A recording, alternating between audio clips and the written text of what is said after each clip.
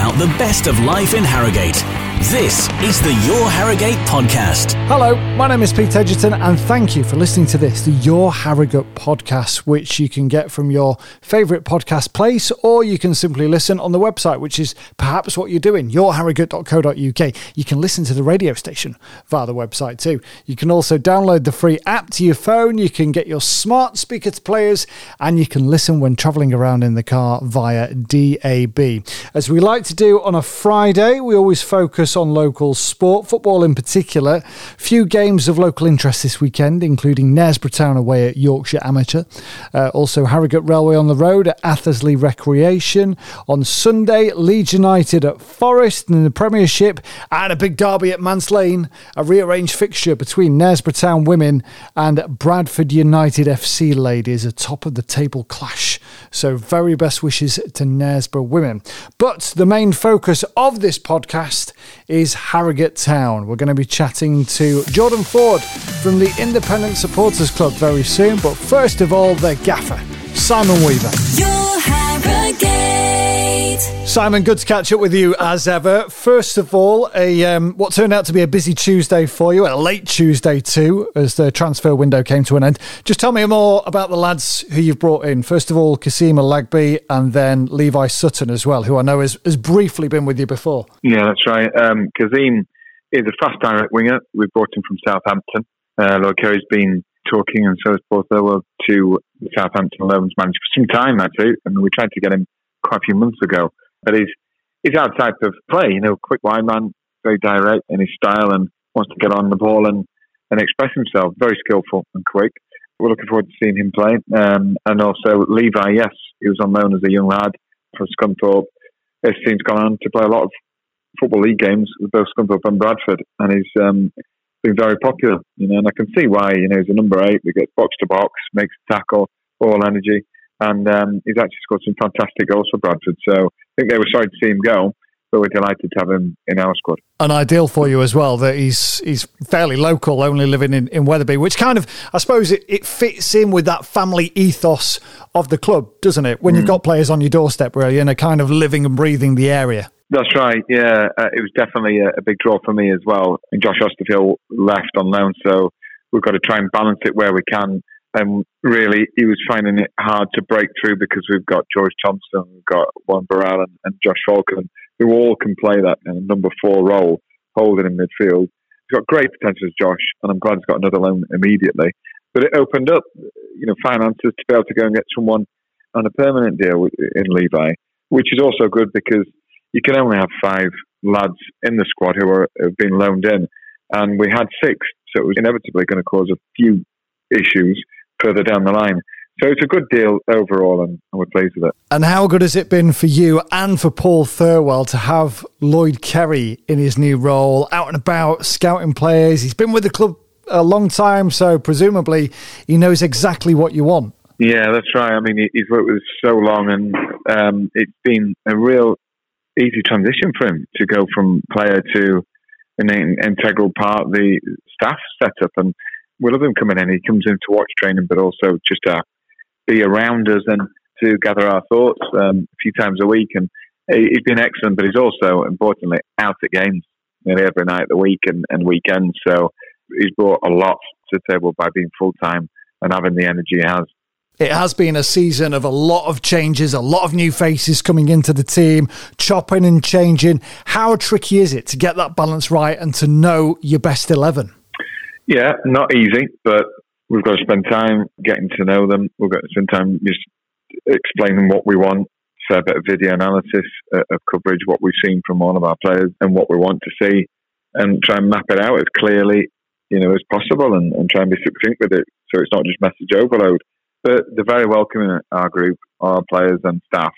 And so hopefully it makes that adapting to life here at Harrogate Town a little bit easier. Now, in matches like the defeat against Sutton last week, where you're very honest, you hold your hands up and say, I got it wrong. What's going through your mind at the point where you think, this isn't right, I need to switch things around? Are you tempted to change early on, or do you stick with it and wait until half-time?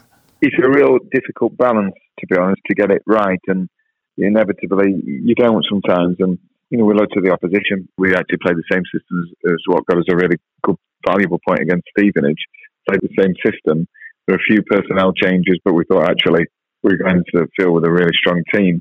Went through it all on the Friday, felt good about it. But at 3:10, I knew that even though the score was even at that time, I thought, we're not fluent, we don't feel confident with it. We changed about 3:20, not the personnel, but just tweaked the system to prevent their fullbacks going forward. But we didn't pack enough punch going forwards, and we couldn't support Luke enough up there. So we knew straight away that, to be honest. But I didn't want to. The balance to get right, it isn't easy when you know that you need personnel changes, and to do that before half time can be callous for the players. And you're hoping to get to half time with this scoreline intact and with us having a chance of having a real go at it. We did second half. We kept it at 1-0. Had a couple of chances after about 19, 20 minutes, but we knew that we still needed to make the changes.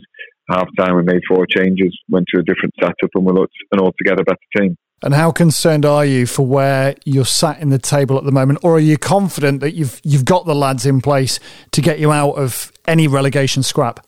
Yeah, a lot more confident now because we've got seniority and we've got players fit from injury, and we're looking forward to having a really good run. We've got 20 games left. I explained to the players that, with half the league could go down. No one's safe in that bottom half. And what we've got to try and do is just be consistent with everything, me included, give ourselves the best chance of a settled line-up way of playing, and stick to our strengths, which was a reminder last week, is getting the ball down and playing, shifting it quickly, and dominating the ball gives us more chance of working our way up the pitch and creating chances. And just finally, it starts this weekend with always a tricky trip away at Carlisle United. From memory, it's been a good few years since I've been there, but quite a big pitch, isn't it? Big, wide open pitch. Does that play into your hands?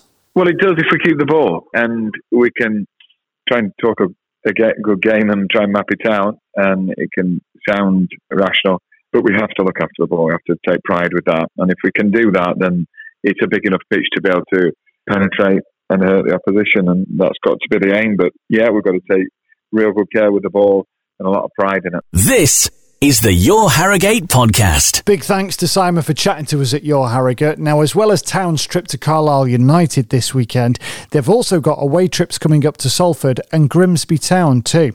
And a man who organises all the independent away travel for the supporters club is Jordan Ford. I've made a quick call to Jordan, first of all, to get his thoughts on Town's new signings.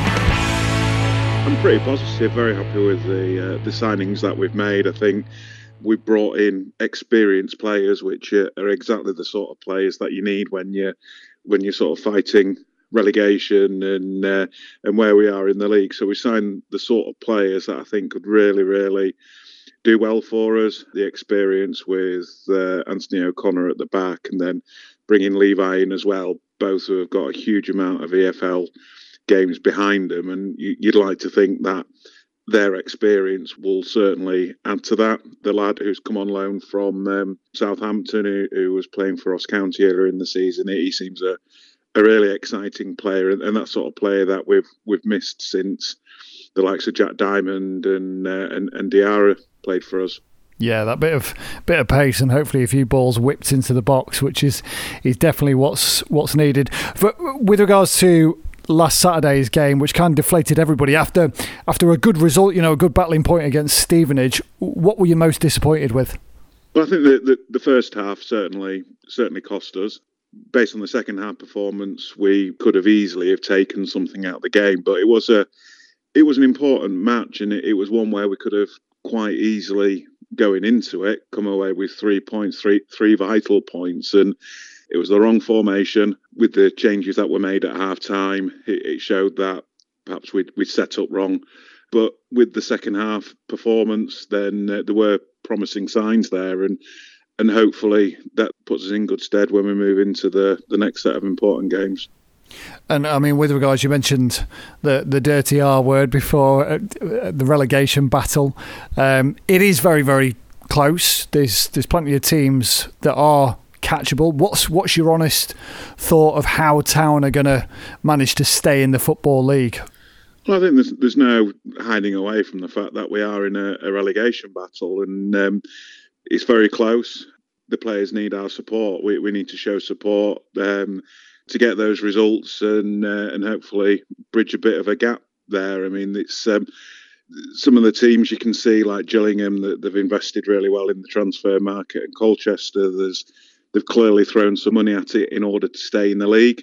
Both Hartlepool and Rochdale are struggling. Personally, I can see it's going to be between those two and ourselves for the two relegation places, but obviously, hopefully not us at the end of the day. But it's it should be an exciting end to the season. Certainly off the field, the club's doing all the right things now with the fantastic scoreboard that's gone in, new seats as well in the Black Sheep stand, which we've seen online. What are your thoughts of how it's progressing away from the actual play? That's right. I mean, it's the ground's looking great. It's the best the ground has ever been. There's a lot of limitations to what the club can do. It's just so important that we retain our league status, and it'll be such a shame if things don't go to plan. But yeah, the club's clearly growing. You can see all the community work which is being done by the club. We as a supporters club as well, we are growing. Lots of new members, and it's looking good. Now on to matters that you guys work so hard with, the away travel. First of all, Carlisle United this weekend could be a windy trip across the A66. So how are you looking for numbers? Is it a sellout or? Yeah, we've got 3 seats left on there, so that's just about to go out on Twitter with all the information. So if there is anybody else who's wanting to book on at short notice, do get in touch and we can get you on the coach, and we'll leave at 11 o'clock in the morning for that one. And then a romantic trip on Valentine's Day to Salford City as well, which is... Absolutely, yeah. Who said romance is dead? Can't think of many more romantic places to go. So, again, Salford is always that game where we do tend to take a lot of supporters. Appreciate, with it being Valentine's Day, there might be a few people who can't make it, but I can't see why somebody's loved one wouldn't want to trip out on a coach to Salford on a Tuesday night. Absolutely. So again, we've got a coach that's going at 5 o'clock. All right, roses are red, violets are blue. Hey, guess what? I've got a ticket for me and you. and then Grimsby as well. Looking ahead to the rescheduled one at Blundell Park on another Tuesday night fixture. So. Is that going to be similar time to the Salford one setting off, or? Yeah, exactly the same. 5 o'clock. We had the disappointment a couple of weeks ago of making it to Brigg, where we found out that the game was called off. But yeah, that was very late, wasn't it? It was. I mean, these things happen. Unfortunately, it's part of being a football fan, but we've been able to support that coach. So those supporters who were on the coach for the original game can travel across at no cost, and then we're also offering subsidised travel as well for that trip with any remaining seats on there. So that's just a tenner for anybody else who wasn't on the original coach. If they want to jump on and show the support, then you'll be more than welcome. Brilliant stuff. And just remind us, Jordan, for anybody who's missed our chats before, how can people get in touch and sort it out? Yeah, so the best bet is the Harrogate Town Supporters Facebook group. Feel free to give me a call. My number's 07989 969 575, or alternatively on Twitter, which is at HTAFC Away Travel. Your Harrogate.